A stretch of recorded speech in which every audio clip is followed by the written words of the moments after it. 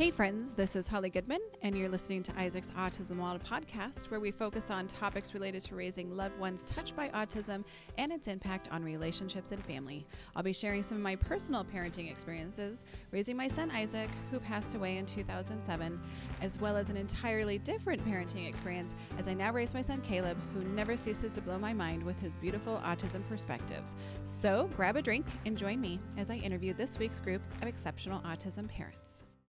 Welcome to Isaac's Autism Model podcast. Thanks for joining us. I have David again with me and my husband, John. And today our podcast topic is how we have taught our kids to be self-advocates. Now, David, your daughter has language and can communicate. My son, Caleb, has language and communicate. But John, your perspective with your son, Cooper, is different because he doesn't have what we would consider functional language, but he still does advocate for himself. But the hard part, and maybe we'll start with you first, is that because he doesn't have a lot of language, people are more dismissive with him when he's trying to express his preferences or he's trying to be an angsty teen and do some of those things. So it's very easy, I think, for people to overlook that he is actually, in fact, advocating for himself. But for some reason, it's just diminished because he has a lower function of ability. So you want to just kind of talk about ways that Cooper self-advocates. So I think a lot of times, and Holly knows this, he has preferences, and we will pose a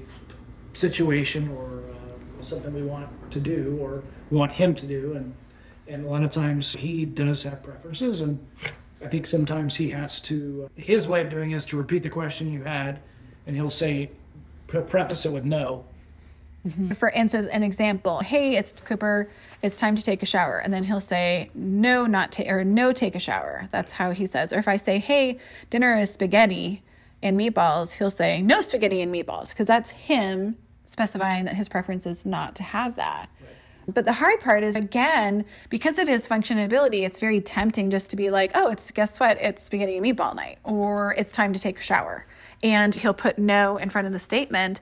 And what we've been trying to really transition to is that, okay, Cooper, do you want to go ahead and take your shower now? Or do you want to take your shower after we eat dinner? That's him advocating for kind of what his preference. He's still in the end going to be taking a shower. But it's giving him some autonomy of kind of having a timeline of and advocating for himself. Like, I want to do it after dinner. Okay, that's cool. Let's do that. You know what I'm saying? So it takes time for him to process what that involves, I think, sometimes. So that's why he does that. And what we've gotten to now, a lot of times I'll say 10 minutes. Cooper, you can take a shower in 10 minutes. And then he'll sit and he'll protest. But when 10 minutes is up, I show him the timer, and it's like... And we do a countdown. Okay, remember showers in 5 minutes. Okay, remember showers in 3 minutes. And sometimes it's not a choice, and we have to say, sorry, Cooper, this is not a choice. It's time for therapy because your behavior tech is here. No behavior tech, no therapy. And it's not a choice. And then we'll say, sorry, Cooper, it's not a choice. And then he'll start shouting and walking around the house saying, not a choice, not a choice, not a choice. But I find that for him, something as simple as being able to give him some autonomy and some choice and control over what his routine and schedule likes during the day is him advocating. So as we're building his schedule for the day, say, okay, so we usually try to do it the night before. So tomorrow we're going to wake up, we're going to eat breakfast. And again, in breakfast, it's do you want toast or do you want bacon and eggs? And then he has, again, a choice. It's very easy to just, because he doesn't have a lot of language to be able to express what he wants, we just serve him, here's what you get, and you don't throw a fit. And so with anyone, he advocates in smaller things. And so then it's okay, so then, again, we're doing this the night before. Okay, so do you want to go to the gym in the morning or do you want to go to the gym in the afternoon? Because he likes to go to the gym. We walk on the treadmill. We do some of the machines and stuff. Sometimes we get in the water. And then let him decide where that's going to be. And sometimes he says, no gym. Okay, you don't want to go to the gym today. You want to go for a walk instead? So that's how we give him some opportunity to advocate for what his preferences are. Or we leverage some of the things that he likes to do with things that we need doesn't him to do. Want to do. Yeah, and that's generally, he'll remind you. If it's something he wants to do, he'll remind you. We're going to Dan's house or whatever, if I'm out running around. He wants to see the old Dodge truck the one day. I took him to a buddy of mine's house who had bought my old truck. Showed him the truck for 5 minutes. He was completely happy. Yeah, but the preface to that, though, is that he was great. Friday night, he was great, but he kept talking about Dad's old silver truck. Dad's old silver truck. Dad's old silver truck. Brad has Dad's old silver truck. Yep. Dad has Dad's old silver truck all night long. Then Saturday, again, here's our routine, but he's still talking about Dad's silver truck. Well, by Saturday night, he started having like self-injurious meltdowns and nothing. Again, we're trying to control the environment, all the things. And then that's when we said, Cooper, are you wanting to go visit Dad's old silver truck? Would you like Dad to text Brad to see if tomorrow we can come visit the Dad's silver truck? And then he starts repeating Dad's silver truck, text Brad, and he's calming down. Yeah. And so then it's like, okay, so let's have Dad text, but he may, if he's not, maybe the silver truck isn't in Spokane. Turns out it was. And so we just said, Brad, we don't need you to come out of your house. We will be in your driveway for 5 minutes. If we won't even open the doors. He just needs to see it. And it was a 5-minute kind of take a little detour. We were there on the premises for 5 minutes and it was all good. But again, he doesn't have functional language, and why that was important to it, we don't know. But it consumed his whole world from Friday to Sunday. But again, started having major meltdowns until we built that into his schedule. And When he has no concept of time, a lot of times you'll tell him, yeah, we'll do that this weekend. It needs to be on a definite time. And that's one thing I've gotten better about is making that predictable so he knows when to expect it. So that helps. Yeah, So. and that schedule definitely helps. With Caleb, he also has trouble with the time concept. And so a way that we've taught him to self-advocate, people are very vague and you don't realize, and I'm vague at moments too, but that self-advocacy is, Mom, when you say a couple, what does that mean exactly? Because that word used to get him really spun up, because the couple or a few, and it's like he didn't know what that was. And he would just get spun up and super anxious because he doesn't know what does that mean. So now he will say, Mom, when you say a few, like, what does that mean? And so then it's like, oh, I'm glad that you asked. And so that's a thing too, is reinforcing, oh, Caleb, you know what? I am so glad that you asked me that question because I didn't think about the fact that that was vague. So what I meant by that was, in a few hours, I would say that's 3, or it could be more. But in this case, I'm going to say it's going to happen between 3 o'clock and 4 o'clock. It could change and then I explain why. So that's where that teaching him how to self-advocate, I'm giving him the positive reinforcement. Oh, I'm so glad that you asked me to clarify that, because again, I can't be annoyed about it. He doesn't understand what it means. And so those are things where we try to help him be comfortable in self. And it's like he's really good with us and saying, well, I don't understand what you mean by that. And then we explain. But then taking that into the world, are you going to be comfortable asking your teacher? Because again, we were just talking about in an outtake we recorded prior to this. We were having a little chit chat that he's becoming very self-conscious because he's 14 years old and puberty's happening, and it's just natural to be very self-conscious. But he's really struggling, and so just doesn't want to bring any extra attention to himself. So he's not advocating for himself, just clarifying, what do you mean by whatever, because he just wants to be invisible at school. But by being invisible, then he's not using his advocacy skill, and his needs are not being met, or there's a lot of misunderstandings, or he doesn't understand, but he won't admit that he doesn't understand because he doesn't want to ask clarifying questions. And I don't know how to get past that. And I don't know, David, you're joining me, and your daughter is the same age. They do exist in the same spaces when they're together. I would not say exactly that they're friends, but they get along in the sense they're very quiet and independent. So they're actually 2 kids that get along pretty well in the clubhouse because he does his thing, she does her thing. So I'm not saying they're going to get married any day, but maybe. You never know. Yeah, she's already got a candidate. He's not So lying. Morgan, just to recap, now 14 years old in middle school. It was interesting, like the question that he asked you is advocacy. The one you just mentioned, like, I need clarification. That is a huge advocacy that you don't even think about. Just kind of recapping some of these you talked about. The shower.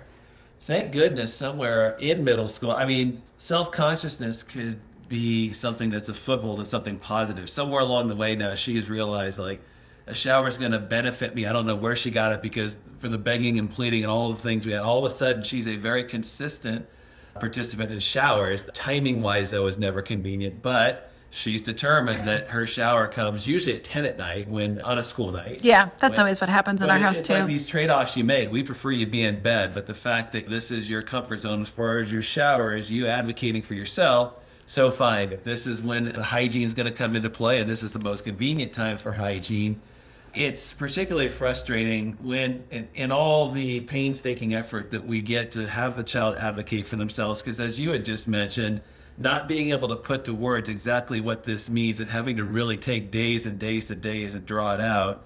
We had the situation I mentioned recently with a specific teacher at the middle school that just didn't get Morgan, didn't really, as we mentioned, turns out didn't have the IEP.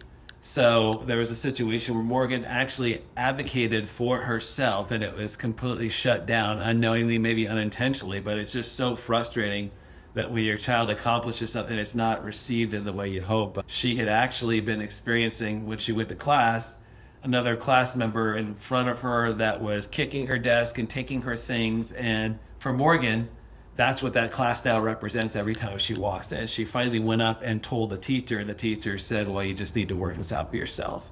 Now, under a normal circumstance for a typical child in a middle school, that's the type of thing, because that's the type of middle school behavior you're going to encounter. And for myself, I would have advocated for myself. For Morgan, she has no defense against that. So she sought the one person that potentially could help in that situation. And they let her down. Not only let her down, just discourage, like, okay, so advocacy may not work. Yeah. There's just taking a step back. And so there's those frustrating scenarios. And so we had to reinforce her. You absolutely did the right thing. Yep. And the way that scenario played out, this is all we can ask you to do. Yep. And you did it. The fact that it wasn't received well shouldn't discourage you from doing it again. But then how do you convince them, considering that was their experience? And that's what we just got back from teaching a paramedic school on this topic. Part of the problem that first responders have is that you're coming on scene and if all they've had is bad experiences and traumatic experience with first responders, because that's all they know, how are you ever going to get to a place where they're not afraid of you and they do trust you and they're going to work with you? Because once it's negative, the negative perception is what is in the forefront of their mind. And then it takes, for that one negative situation where they practiced advocacy and it failed, it will take probably 20 or 30, maybe even 50 instances of positive situations where it's well received and they receive the support that they need. But will they get that? Will they get 30 consistent reinforcers of thank you so much for advocating for yourself? Because all it takes is one more time where it's not received, and now we're kind of back to this is never going to work. I was going to go back and tell you a funny story about your hygiene. So just a little side note, we had Mine or somebody else's? Well, yes, your hygiene is amazing. Thank you. Your daughter's hygiene, and now she's taking showers. For however that worked, like wonderful. Yeah. Unfortunately, at our house, it was, and I actually have to talk about to the neurotypical boys too, about hygiene and deodorant. But that's the thing, is I'm just very blunt with them, and I have had to tell them, you know what? Here's the thing: when you have body odor, people are thinking of your private parts. And when was the last time you washed them? Do you want people thinking about your dirty armpits and your dirty heinies and your dirty private parts? No. So if you take a shower and put on deodorant, no one will ever be thinking about your dirty body parts. And that was enough for Caleb to be like, I don't want anybody thinking about my armpits. And now he uses his deodorant. We're still having trouble with one of the neurotypical ones where it's like, I'm smelling your armpits. That means I'm thinking about your dirty body parts. Well, you're just my mom. I don't care. But other people are thinking about it. That's going to take an object of his desire to tell him at some point. Exactly. Yeah. He has a girlfriend. And I'm like, your girlfriend isn't repulsed by your dirty armpits? No. Awfully understanding girlfriend. Yeah. Keep that one, because I'm telling you what. If she doesn't care. Yeah, John's shaking his head. That'll always be the case. Yeah. Anyway, so what other ways, I don't know, John, you work in first responder world, and the hard part about first responder world is that sometimes you're lucky enough to have a parent or caregiver that's there that can provide the advocacy and say, this is what needs to happen to have this person be successful. But as John, that's not always the case. You end up arriving on scene and you don't have a parent or caregiver there that's able to give information. Have you ever had situations where you've had some luck with people that are affected by autism or other disabilities that can advocate, and what did it look like? So I had a fire that was started on the South Hill. A young gentleman who is nonverbal, probably less functioning even than Cooper, had started the fire. This is why fire safety education is important. I'm going to just make a little plug for come to the Isaacs Fire Safety Learning Center. He was taking a lighter that his aunt had, and his mom generally were from out of town. He was taking a lighter and running it on the couch cushion. Because it made sparks. Yeah, because he liked the sparks. And unfortunately, when he was doing that, was depressing the butane valve on the thing and saturated the couch cushion, and woof, there goes the couch, right? So Later on, after the fire had been going to bed, his mom came back. She just went to the store. Now his grandma was watching him. His grandma was in a wheelchair, which complicated things a bit as well. But the mom came and she said, "Hey," she says, "just ask him." I was asking questions about what had happened, what her understanding was, and she goes, "Just ask him." And I said, "What does that look like?" And she says, "He uses a letterboard, so he has this ability to point at letters." And I wrote down the letters he was doing. This kid was very articulate and admitted exactly why he did it and what had happened and All the details. all the details. So here's this kid, and now, come to find out that the mom takes him all over the place to show that he's able to advocate through this medium, right? That he can give his preferences. He's very articulate. He described everything to a T. And in my world, a lot of times I'll get people that are trying to deceive me about how something started or why the circumstances of the fire occurred. And this kid was telling me everything that I knew, looking at the scene and processing the scene like I do, using my 16 disciplines to go through it. And this kiddo, he advocated completely, told me exactly what happened, why he did it. A lot of people, they feel like, with fires that are accidental, they feel like that by admitting that they did something accidentally, it's like it can be misconstrued. In my world, it's not there. I'm there to see if a fire was criminal in nature. Did someone do it intentionally? Did they leave the pot of oil on the stove knowing that if they left it on the stove, it was going to catch it on fire? I mean, that happens, right? So in this way, it opened my eyes because now I see that there's other mediums some of these kiddos can advocate for themselves in. So I ask now, if I have a kid that's affected, does this kid use an alternative communication method, right? And that's something that the mom in that instance had to point me in the direction of allowing this kid to essentially tell the story and really advocate for what happened. So that was something that it opened my eyes a lot. I mean, like I said, this kid was completely nonverbal. He was a lot of stemming behaviors. Eye contact was minimal, the things that we see with our lower functioning kiddos. And he was able to articulate the story, really, which was very enlightening for me. I mean, I've been around this population, for Cooper's whole life, of course, but having been involved in the Isaac Foundation, I get to see the smattering of the spectrum, right? And what's amazing to me is it's really opened my eyes and allowed me to essentially allow these folks to advocate for themselves and communicate, and that's been a huge, huge help. And that's one of the reasons Holly and I, like she mentioned, we were teaching a paramedic class, and we kind of give them the knowledge that we've gained in those situations to allow these folks to advocate for themselves and tell them, does your tummy hurt? Does this, does that? We've even taken iPads and had some of the kiddos that use the Proloquo, which is a program on an app, on an iPad or a tablet to communicate with us directly. Yeah. So, One of the things I even tell, I work with group homes to train staff on how to work with their kids. We teach obviously fire service, EMTs, police. But one of the things that's actually on our phone, when we talk about how are you feeling, that's a really hard thing, I think, for our kids to really understand. So one of the things that I use is just emojis on your phone. The Bitmojis or just the regular emojis, because again, the kids can start identifying what those emojis represent. So when I ask, how do you feel? If you can't put it into words, like, how are you feeling right now, Caleb or Morgan? And then Caleb's like, this is how I'm feeling. And he'll give me the poop emoji. Oh, all right. That's the like F the world sort of a place where you're just, when I'm saying the poop emoji, I get it. we all get there. Yeah, right. But also are you like scared with the big eyes, or are you angry where it's the red face? You know what I'm saying? Because those are two different emotions, and I can help you with that. And that's even self-advocating of, this is how I'm feeling right now. Because again, I might be thinking that you're mad, but really you're scared, or you're surprised, or the brain blowing off. Okay, that's actually helps me to understand where you're at. But again, if they don't, they're at a place where they're frustrated. Everybody has a phone and the emojis are all on there. So you could be pulling it out. And again, it's that. I think it also, when you have the layperson, neurotypicals, saying, how are you feeling right now? Like, here, let me pull up the emojis. You show me the emoji that you feel like you're feeling right now, because that's going to help me know how you're feeling. Like that, then you're like, oh, I'm a safe person. And okay, like I will trust you to advocate what's going on. And we've had another young lady in the clubhouse that she gets overwhelmed, and we know kind of what she does when she's starting to get overwhelmed. But her parents have done a really nice job, like, because she does have language of saying, I just need to be alone, or I just need people to get away from me. Fantastic.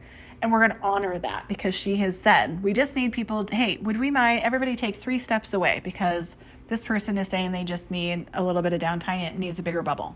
It's not that hard. But you really, again, like what you're saying, David, is we have to positively reinforce that by saying that your words matter to me, and we're going to make this happen if it's in our ability. Or what, I may not be able to do that, but here's what would this work for the short term. Well, and even in the hospital, David, I don't know if they did it with you, but they have a little scale with the smiley face, and they put it in front of you. That's the thing, right? So that's... Dave, come on, David. Give us the recap of we know that Dave, right when COVID, the whole world shut down, David was on a business trip. Come on, David, tell us the story. Well, the irony, this is the 2-year anniversary. Is it really? March 14th, 2020. Oh my goodness. Yeah. So they're talking about the the pain threshold images that they give you at the hospital to tell you whether you need the Toradol hit or not. And yes, From yes, 1 to I do. 10. At this point, 2 years ago, mine was a 9 just because of a... Want to be a sissy and say a 10? What was that? Because that had to have been the worst experience, the worst pain you have ever experienced in your life. I would imagine at the same time, I mean, I think a 10 would actually make me unconscious. That's just me. Oh, okay. Probably, if I'm not answering, that's a 10. Okay. The short story is on a hike, a rogue boulder dislodged and crushed both my legs, breaking my right femur and sending me to the hospital in a helicopter right as the whole world was shutting down due to COVID. But as you said, if at that point, post-surgery and everything, and just to monitor the meds to make sure which pain med I needed and what doses, they'd give me the 1 to 10 scale of pain. I'd say 9 to give me Toradol. Immediately it was a 2. Wouldn't recommend it long term, but in the short term, it was wonderful. Oh, darn, you totally disrupted my train of thought. Oh, I'm so sorry. Darn so it. sorry. On the subject at hand, so you'll have to come back to me. Sorry. Oh, no problem.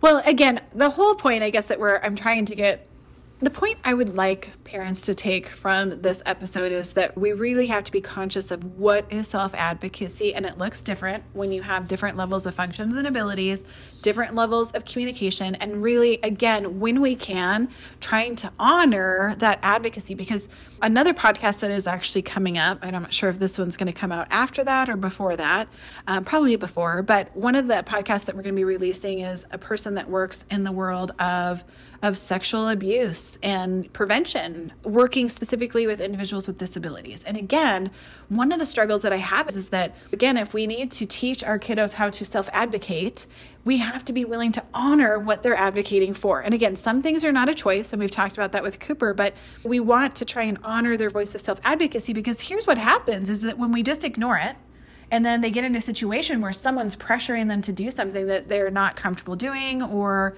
now all of a sudden it's that voice of they're used to their voice not being heard, or it's somehow diminished, and then they don't have the power. Like the word no. The word no it's hard, because what's one of the first words that kids learn growing like toddlers? No.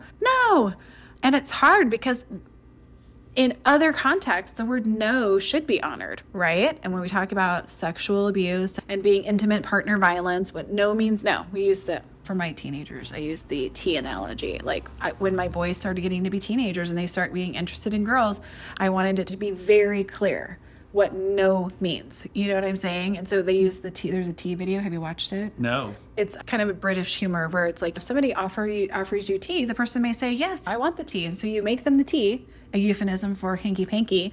And then all of a sudden, after you bring them the tea, they say, oh, no, I've changed my mind. I don't want the tea. Like, don't try and force them to drink the tea. And then there's an example of them trying to force the tea on the person. Maybe the person takes a sip of the tea and says, yeah, no, I don't want this tea anymore. You can't continue to force feed the tea to the person. You know what I mean? So it was like this whole tea analogy of like, it's a euphemism for hanky-panky. But I really think that it's important to have explicit examples of now we're training, but that's self-advocacy as well. And again, if we want them to have the strength to advocate in really severe situations where it's like life or death, or again, not being violated in some way, we need to be encouraging and honoring their advocacy in other areas. And so again, for lower functioning lower language ability individuals, like it looks different. And so again, providing opportunities to give choices so that way, again, their voice is being heard. And again, we're going to take a shower. It's the question, are we going to do it like before dinner or after dinner? You know what I'm saying? Like, it's a choice I can live with. But again, that's how in individuals that are more profoundly impacted, we're trying to give them advocacy. It looks a little different when you have a person that has language and ability. David, did your thought come back to you? Not really, but I had a new thought. Oh, good. It's almost like a non-linear discussion because you elevated it to a very, very serious issue. But I mean, I say if you're just starting down this road, it's really, you have to look for the clues as to what your child is saying and what they mean. And it's just a learned practice. For instance, Morgan would come home from school and she hadn't eaten any of her lunch. And with the limitations as to the things that she would eat, we had it dialed in as to what it is and what it isn't. This is everything that she's going to love. Yeah. Why wouldn't you possibly eat this at home? Why don't you eat this at school? And continuing to really kind of probe. And finally, she found her voice and said it was the sensory issues of the cafeteria. We have that same one. Yeah, high five. Exactly. High fiving. There, it would be such chaos, and there was such a limited time, and they had a certain amount of time frame they were expected to eat. Well, if you've ever seen Morgan eat anything, she never does. It's very deliberate. It's very slow, and so from the time period that she sat down, finally got herself arranged, finally got the food in front of her, it was almost time to wrap up and get out. So that became a stressful situation. So the way to eliminate that is like, my first thought is, I guess I shouldn't eat, so that I'm not in this very uncomfortable scenario of not having finished and having to gather things up and get back. Once you kind of clue into that situation, then you can advocate on their behalf, or they can advocate and say, look, this is the scenario, this is what's going on, what can we do? It's seemingly a little thing, but for anybody who's on the spectrum, a disruption like that, all of a sudden they've gone without food. So what's the chain of events?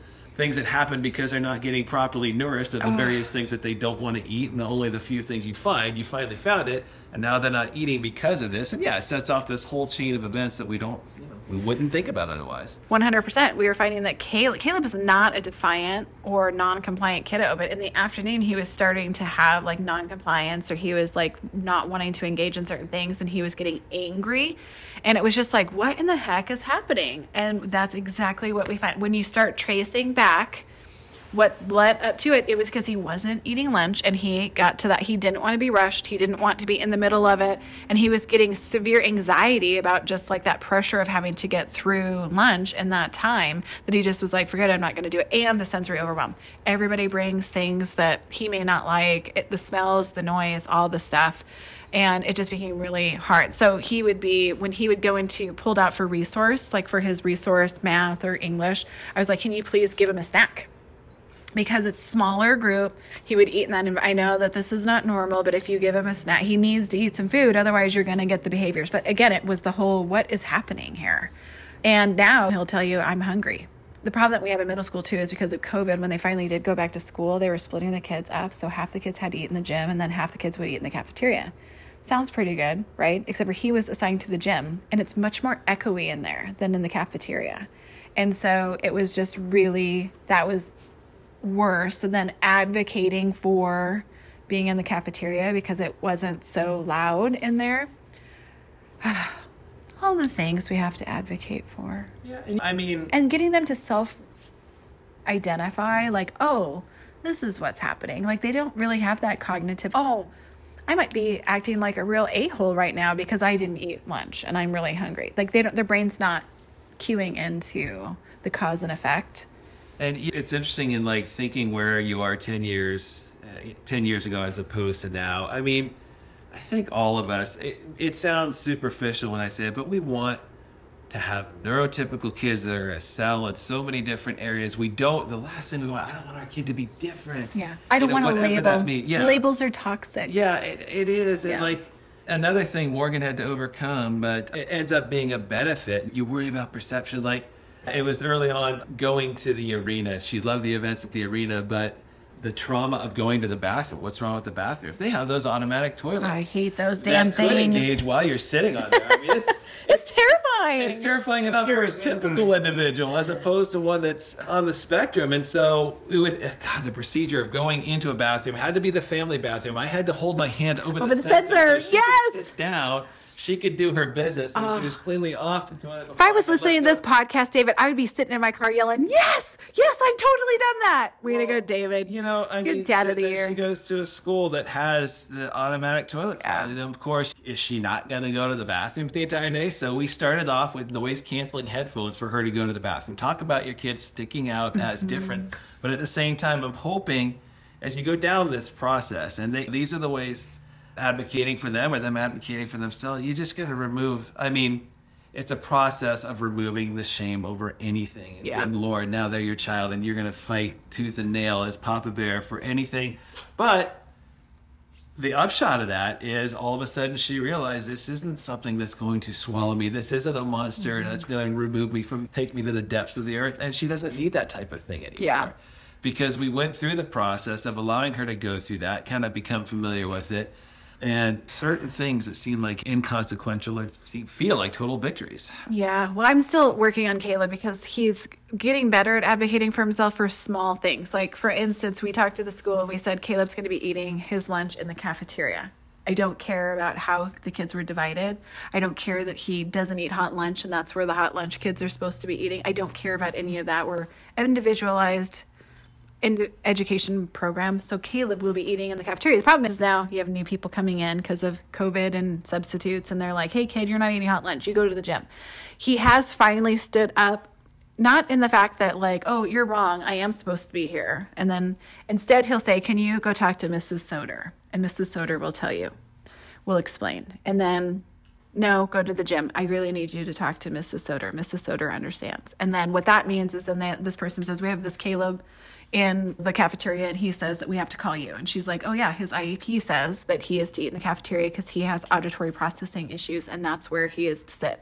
Oh, okay. So he is doing some of those things. He's not giving the full story, but at least there's that much. But where we're struggling is that Caleb has other accommodations that he can use, which is leaving class early to go to his next class so he doesn't have to be in the hallways with all of the other students. But because he doesn't want to stand out and all of the social elements, he's like, no, if that's okay. But it is really hard. So it's like, on one hand, I'm like, okay, well then if it's dysregulating and upsetting to you, then that's your choice. You're not advocating for yourself. And there's other things. It's funny, he'll use the one where my IEP says that I get more time for this assignment, but then he won't advocate for himself that I'm also allowed to use headphones because it's too loud in here. Do you know what I'm saying? So it's like he'll use the ones that actually that are advantageous to him because I am not getting my homework done on time. But then when it's something where he's really struggling to focus and he could use his headphones, he's not going to advocate to pull those out. Do you know what I'm saying? So it's kind of like... That just makes them more typical when you think right? about it, That's exactly the conversation that we were saying is, frankly, it pisses me off because he knows that he has that strategy. But on the other hand, too, it's like kind of neurotypical. Yeah, it's kind of cunning on his part. I know. Take advantage of the ones that benefit me, the other ones, convenient omission. Correct. So Yeah. then it's like, okay, I'm letting this one go. I'm just going to let it go. If he's going to just then flail because he doesn't want to use the accommodation, well, then that's, again, a personal choice. Natural consequence, I guess they say. We're going to wrap this up with some final thoughts. John, do you have any final thoughts about how to teach and support kids in self-advocacy? Well, I think we're doing it, right? We're educating the first responders. That's one of the things that I really have passion for, is so that we can have our first responders be able to see when a child is advocating for themselves, regardless of their functioning ability, right? And they ask the buzzwords, or they have the ability to say, hey, does this child use a communication device? Yeah, they look deeper as Look opposed deeper to, into it. They try to find a medium in which they can allow the child to advocate for themselves and select preferences. And it works better because if we have to do an IV or something else, it allows us the ability to explain that, right? So they can see that there's a benefit to it. So that's one of the things that the education that we do with the first responders, I feel that's a good start. Because just like you said, most kids' experience with first responders isn't positive. Yeah. It's not. So we want to try and make that as positive as possible and allow these folks to give their preferences, advocate for themselves, and explain their side of things. Yeah. My final thought would be be paying attention to the little ways our kids are advocating and try and reinforce those in a positive way as often as you can. Again, you can't give them the moon. I mean, self-advocacy is, no, I'm not going to clean my room. Again, you can find strategies, but I also think to myself sometimes like, okay, what do I want to die on this hill? You know what I mean? Mm-hmm. But I think the only way that they get more comfortable with it is that we need to positively reinforce that. And again, for our kids that are more challenged, like Cooper, we're looking for giving him choices. They're choices I can live with, but trying to get in a medium where he can express himself and understanding what that looks like. Yeah. David, what would be your final thought? Yeah, I just was sharing another recent experience since you brought up IVs. Because of just for developmentally, her mouth wasn't coming along quick enough for the dentist and everything. Morgan 2 weeks ago had to have 8 teeth removed, including her wisdom teeth, which actually will serve as an advantage that she's younger. Yes. But everything involved in that procedure, and usually at some point when I'm assisting or accompanying her in one of those things, I will say to cover any kind of behavioral issue that might be involved with all the scary stuff. By the way, she's on the spectrum. She has autism. For whatever reason, I decided this time I'm going to just let this play out without any sort of explanation. She's going to bring her normal quirkiness to the situation and say the funny things that she doesn't realize are so funny when she says them. But in the process of getting her set up and everything else, and they're also the various questions and everything, they'll say, oh, by the way, I have autism. Wow. And to me, that opens the door to like anybody in the room who has experience with somebody, a kid on the spectrum who has to do something like put a needle and an IV in somebody's arm, and it's already traumatic enough for a child, much less one with sensory issues. She's now let at least somebody know that this is something else you're going to be dealing with. So, I know. How positive. It was very cool. Oh my goodness. I'm so glad that you shared that. That just gives me goosebumps. Oh, I love that. Because that's, again, in first responder world, we tell people, sometimes you don't have the benefit of a parent or caregiver there, and they don't necessarily have that presence of mind to tell you. And so that's why we teach them about, I call it developing their super sleuth skills. But that's so awesome that she did. Yeah, no, she used to get upset when I used the term. I mean, just a couple of years ago, and like, hey, you've let the kid out of the bag. And now it's something that she uses informational purposes and something for the benefit of others. Exactly. You don't have to necessarily share it with your peers. Hey, play date, or hey, we're roller skating. And by the way, did you know I have autism? But in a situation like that, where you're working in a medical situation or a teacher, what good, valuable information that is. So wonderful. Well, thank you all for listening to this episode of Isaac's Autism Wild podcast. I appreciate you guys listening, and I appreciate you guys being guests, and we'll catch you next time. And that's it for now. If you want to be notified of our next podcast release, be sure to hit subscribe. And just remember, we're all in this together, so find your tribe and hold them tight.